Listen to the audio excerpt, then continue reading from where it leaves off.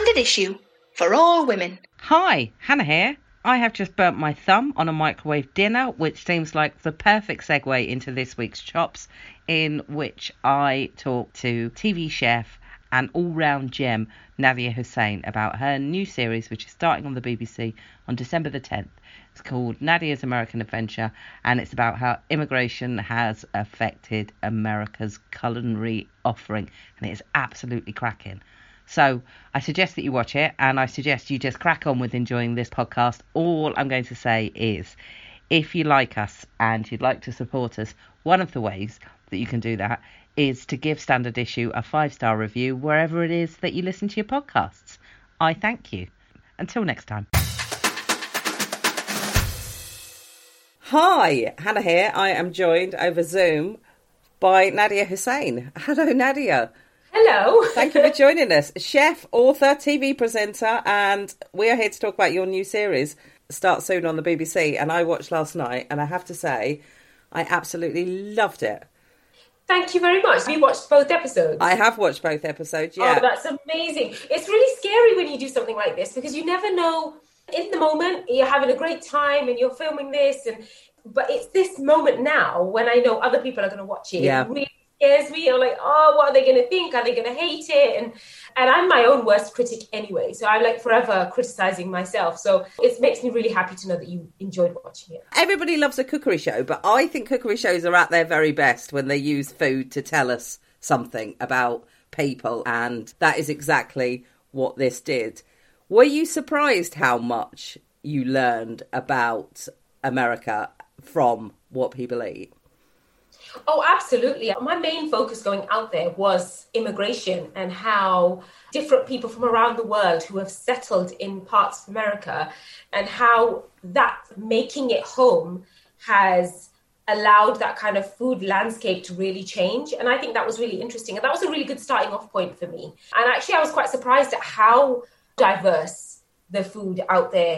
I think this is mostly the fault of movies. Kind of have this image of, especially with places like LA, the kind of Hollywood, black tie, red carpet celebrity culture. And then you've got the fad diets. And then you've got the thing that we think of America, burgers, fast food, milkshakes, fries, that kind of stuff. So it was about dispelling those myths, I think, for myself more than anything else. Because I think when you've got a country as enormous as America, and I don't often look at a globe or an atlas, but when I do, I realize how teeny tiny we are and how enormous America is. So in terms of having an adventure out in America, it was really difficult to kind of pinpoint where I wanted to go. And I was so shocked at the food, the culture, the people. It surpassed all my expectations. Certainly with a lot of Brits, their first landing place in America when they go there is somewhere like New York. And New York is full of very European style foods as well. You know, pizza is huge in New York. So that's something that doesn't feel that radically different from what we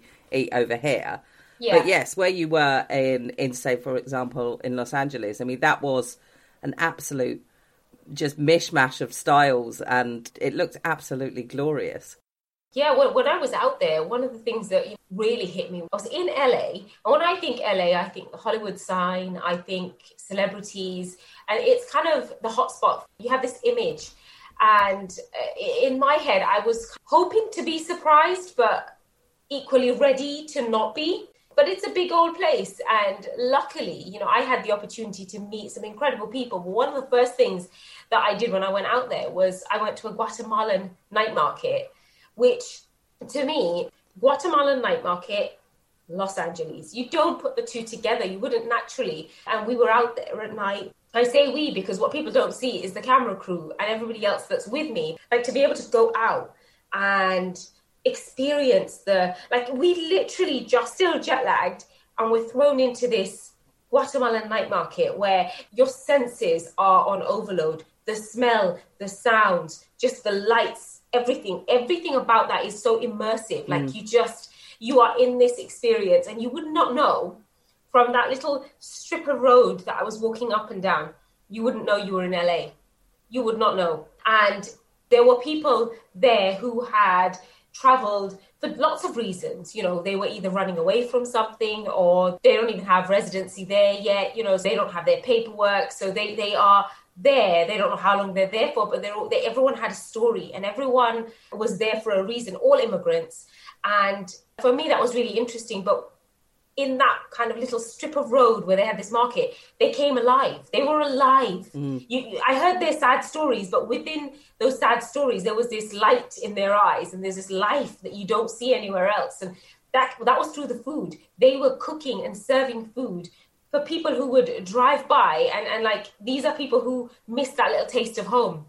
Yeah. They drive by and pick up some fried chicken or some grilled steak or some pupusas. Like, pupusas, they sit in your stomach and they'll keep you full for a week, but they were delicious. These maize patties that filled with vegetables and then cheese on top, just like absolutely incredible. And you wouldn't get anything like that anywhere else. When I saw you walking through that market and there was a guy and he was cooking on the shopping trolley, which was just amazing. My gut reaction was very, very British. We have kind of a sterile attitude to food. We want to know, were people wearing gloves? We make people like wear hairnets. We worry about how many calories there are in things. And that was just food for the sake of food rather than thinking about anything else. Yeah, I mean, like, they were pretty ingenious, you know, taking what they have, the little that they have, and turning it into something they could cook on, and it was portable, so they could just finish up and roll it away. Done for the night. I think that's ingenious. I think that is the stuff of Dragon's Den. Not only are they making a living, they're also doing something that they love. And like my dad always says, some of the best food gives you diarrhea.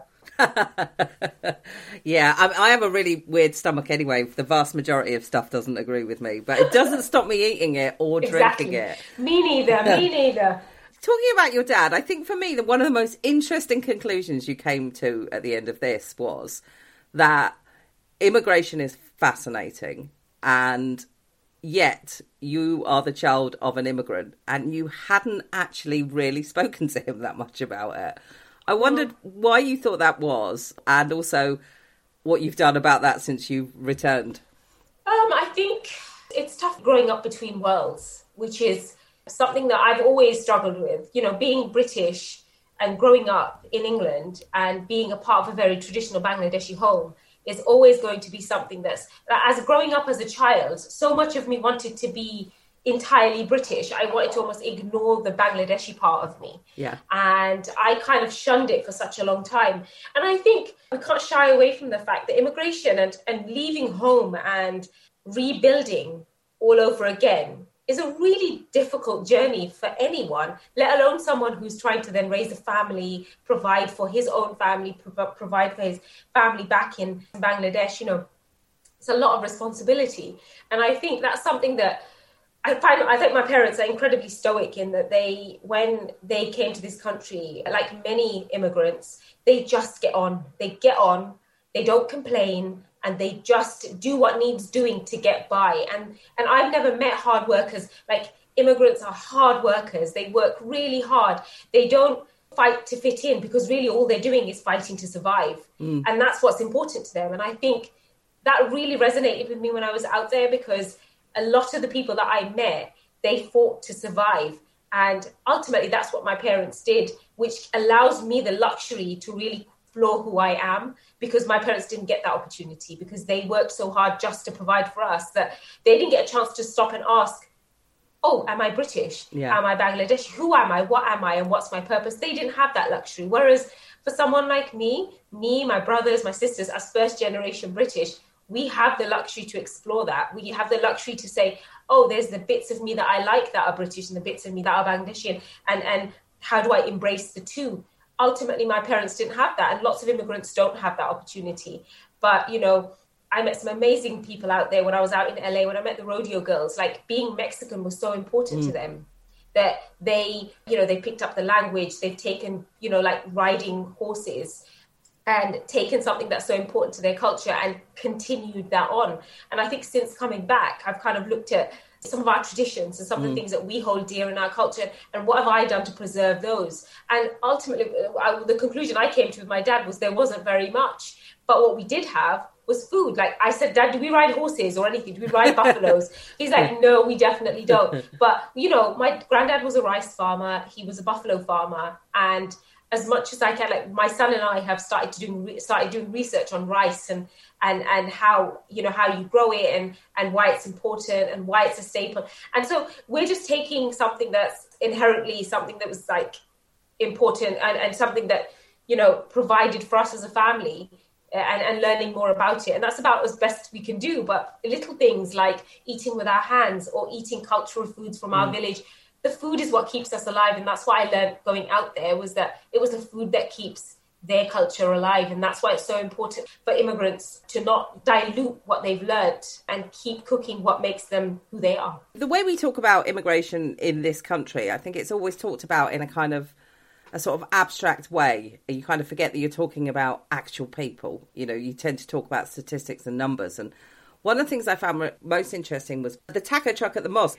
It's not just about cultures mixing with the predominant culture within the society they've moved to, but with the other cultures that exist in there already. And I thought that was really, really fascinating. For me, that was a complete twist, because actually often you find immigrants, like say if you've moved from, like for my parents, moving from Bangladesh, that kind of fight between being British and Bangladeshi and integrating within Britain. Yeah. You forget there are already other pockets of people who have travelled from all over the world. And you realise that actually even those cultures can't necessarily always integrate with each other. Yeah. And whether it's language, whether it's food, whatever it is, whether it's culture, there are lots of reasons why it's not always that easy to integrate.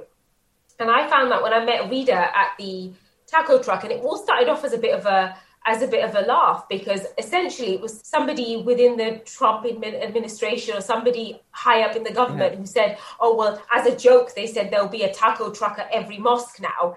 And she essentially took that and turned it into this amazing thing where she literally takes taco trucks outside mosques, which allows people from the from the Latin community to mix with the Muslim community. And that was pretty special. Like for me, to take something that was seen as negative, she twisted that and turned it into something positive. And, they do charity events, they raise money for families, they help the community, and they do that by putting two immigrant communities together. And I think that's pretty special. I agree. Both episodes were very moving. Like there were bits in it that I thought, oh, this is just lovely.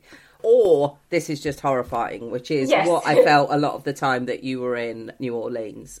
Now, you openly admit when you're there that when Hurricane Katrina happened, you were young and you had a lot of other stuff going on in your life and you didn't pay that much attention to it. I mean, you were pretty shocked when you saw the state that New Orleans is still in for a lot of its residents. I think because we have access to news and social media, you almost become desensitized to the reality of what's actually happening, because you see images, you see news, you see footage. You can refresh your feed so quickly that you can go on to the next thing very fast. Yeah. You do become desensitized to it because the news is moving so fast. Yeah. And I think when it happened, I was very young and I had a very young family.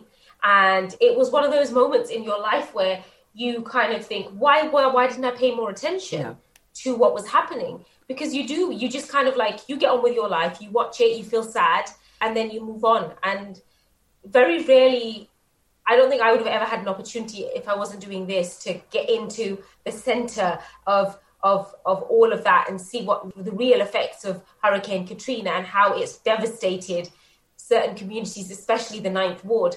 And to be able to do that myself, like that was a massive shock for me. I was kind of slightly ashamed that I didn't really understand how bad it was. Yeah. But the truth is a lot of us don't really understand because we don't get to walk where I walked. If you're going to go to New Orleans, you're going to go to Bourbon Street and you're going to have a great time and you're going to enjoy Mardi Gras. Places like this are often forgotten. So that's why it's really important for me to visit places like this, because although it's a sad story and although it was devastating, we've got to look at what this one man has single-handedly done to keep that community going. And it's a sad story. And I have to say, I really emotionally struggled with filming all of that because it was really hard. I felt guilty that I didn't know enough. But equally, I got to cook with him, got to cook with his mum, and he got to tell me his story. And some of it was just horrific and shocking. But it was lovely. I got to enjoy that. But it also means that we get to highlight this wonderful man. Yeah. We get to highlight his story, and we get to put that, we allow that to get into, even if it's just for a fleeting moment, people get to think about him and what he's done, and and hopefully that sticks with people as well. Well, to be honest, now isn't a bad time for people to be thinking about what they could do for their community, full stop. Yes. Now, you mentioned his lovely mum, number one, which is, you are correct, the greatest nickname I've ever heard. Yes, ever. She was a brilliant woman, but this is full of brilliant women. And I think what I really enjoy about this is it reminds me a little bit of what Lucy Worsley does, the historian, in that she never says, and hey, now we're going to talk about women. She just starts talking about women because you don't need to announce it. And women are incredibly central to this. I mean, was that by design or was that by accident? Are you looking for women's stories, or did you just stumble across them en route? I naturally do tend to kind of go towards looking for very strong women, but strong women have a habit of finding me as well. So it's weird how it works. I just think it's the way the world works. And sometimes I just think the universe lets it happen. Yeah. I'm so lucky that I get to, we were talking to Bernelle, but number one just happened to be there. And actually I was like, can we talk to number one, please? Like, because she wasn't naturally supposed to be in lots of it, but I was like, no, let's get her back. Because she is like, she was telling me stories about her younger son who had, when that dam burst, he swam all the way to the nearest bridge, which was something like 8 miles away, and swam through crocodiles and people and debris, and he swam through the night to get to this bridge to be rescued. And you don't hear these stories. And she just like, all she said to me as a mum, can you imagine what that was like for me when I said to him he needs to evacuate, and he said, no, I won't evacuate. Yeah. Can you imagine? So all of those things, like, I'm really lucky in that I get to meet incredible women, and it makes me, if anything, every incredible woman I meet on my journey, whether it's intentional or whether it's by accident, I take a little bit of that strength with me wherever I go. And I think it just builds me up to be stronger. And a little bit of me goes to my little girl. And that's how we share our strength, I think.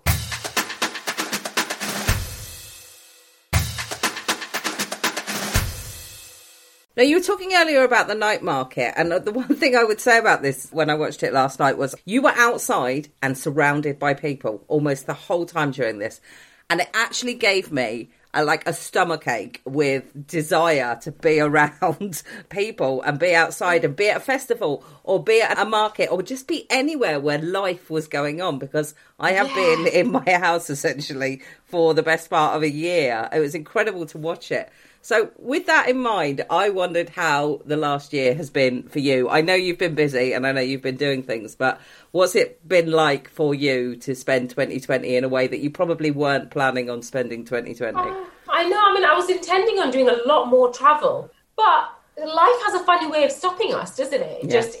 And when I watch things that I know I'm going to, it's a part of me is going to be a bit sad watching that, because that was why didn't I kind of, it's that if only, it's the if only. It's like, if only I had, spent a little bit more quality time with my mum, or if only I'd, in those moments where I said, oh, I've got to rush off, I wish I'd sat that extra hour, things like that. It's the year of what ifs, I think. And it's really, as the year comes to a close, I'm kind of trying to walk away from the what if and say, actually, there will come a time when we can be together again. And we have to remember what 2020's taught us. Yeah. And we have to remember that, a lot of us, we've lost lots of, my husband's lost lots of friends through COVID. Some still sick. My father-in-law's lost lots of his friends, and they're in a top tier. So that, and it's quite rife where they are. So, it's been a really difficult year. And I think when I watch things like that back, we mustn't forget that travel is a privilege. And, it's something that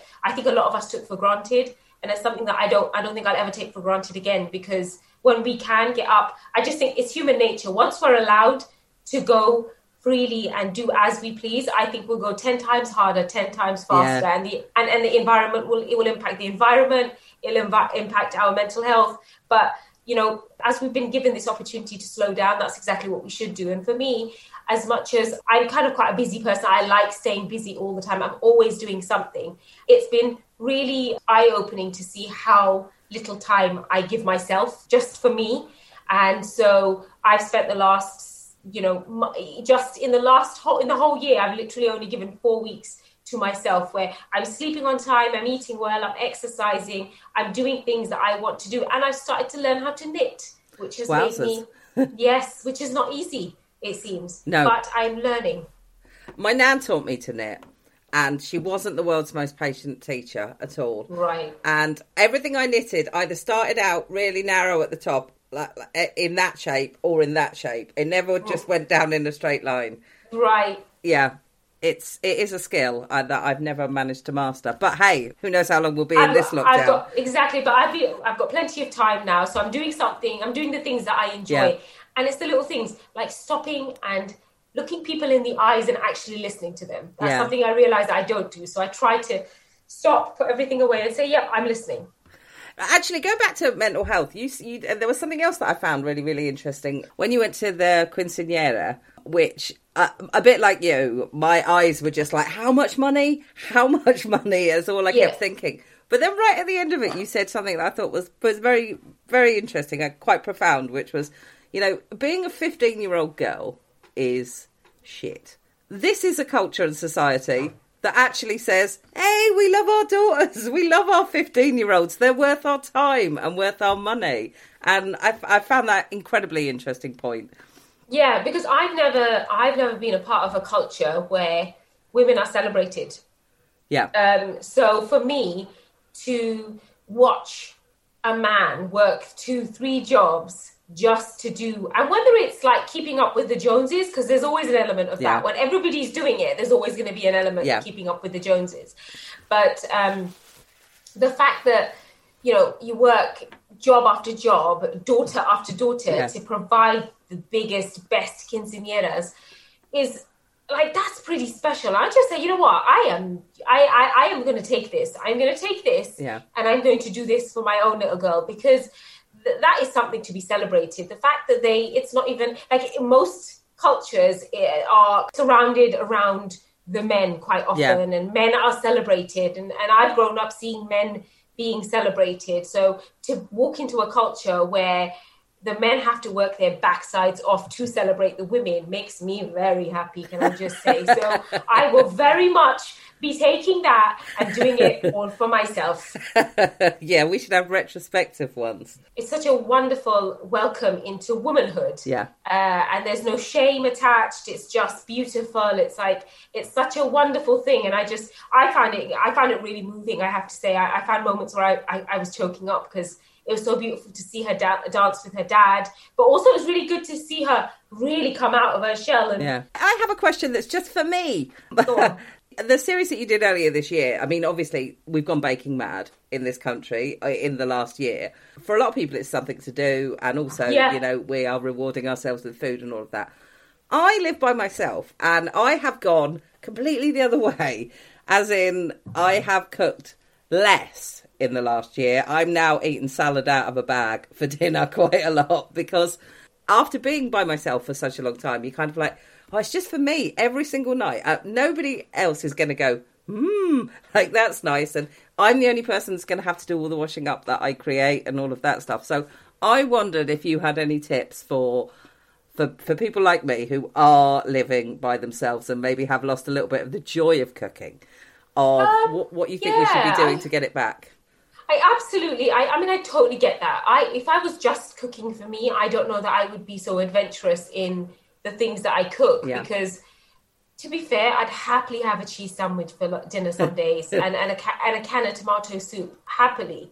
But I totally get that. And often, I'll cook things or I'll do recipes based on the fact that you may be living with a family or have small children. And a lot of my recipes and books are tailored towards families. But I talk about the joy of cooking, and it's not necessarily always about feeding other people or having a crowd or feeding a family. Sometimes it's about just saying, you know what, I'm just going to step aside, put everything down and do this because this is therapy. And so what I love to do, and that's for me, cooking, that's what cooking's about. I'm literally making a rice and beans dish for my kids that takes 3 days to make. Wow. 3 days. And I told my kids, I started Tuesday night and it will be finished tonight. You realize that's 3 days of my life, kids. So you better appreciate it. So like I make them appreciate it. But I think it's really important to just stop. And when I don't have massive crowds or nobody's coming around or nothing like that, I tend to spend a whole day cooking. So I put everything aside. I don't answer my emails, don't answer my phone unless it's super important. And then I just spend the day cooking. And what I like to do is then portion them up, because my husband's a big eater. So I portion them up into individual meals. And so what happens is, as I've done that, I put them away and then I mix them up. And then he doesn't know what he's going to get. And so often when I'm really craving something and I'm not sure what I want, I just go into the freezer and I'm like, oh, well, let's see what's in there. Pull it out. I'm like, I didn't even know I cooked that. And that's really exciting. Yeah. So I think for someone who's kind of lost the joy in cooking, it just give yourself one day. I reckon it will come back. Okay. Yeah. And then put everything into little individual containers, stick it in the freezer. And I promise you, having that pick and mix of an array of meals is really exciting. And it does make you want to have that full day of cooking again. Funny you should say that. That was always our favourite when we were little, was that my mum would basically cook. I mean, I think it initially came from my mum cooking the end of everything that was in the freezer, but then she would call it a buffet and it would appear on the table. And then so you'd have a fish finger and then you'd have literally everything that was left in the bottom probably before payday. Yeah, that's the best. Those are the best kind of meals. Yeah. One more question for you, Nadiya. Can I ask you what's next? Are you able to tell us, or do you even know what's next, given the way the world is at the moment? I haven't got a clue what's next. I have, like the rest of us, I actually don't have a clue what's next. I am still writing, and I'm really hopeful that I can film some more bits next year.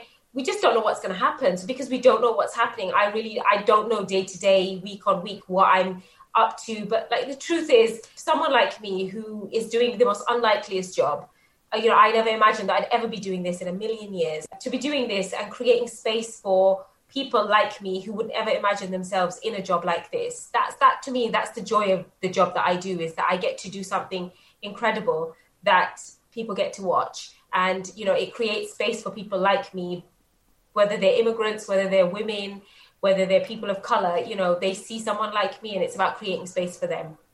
Excellent. Thank you so much for your time, Nadiya. This has been brilliant. Thank you.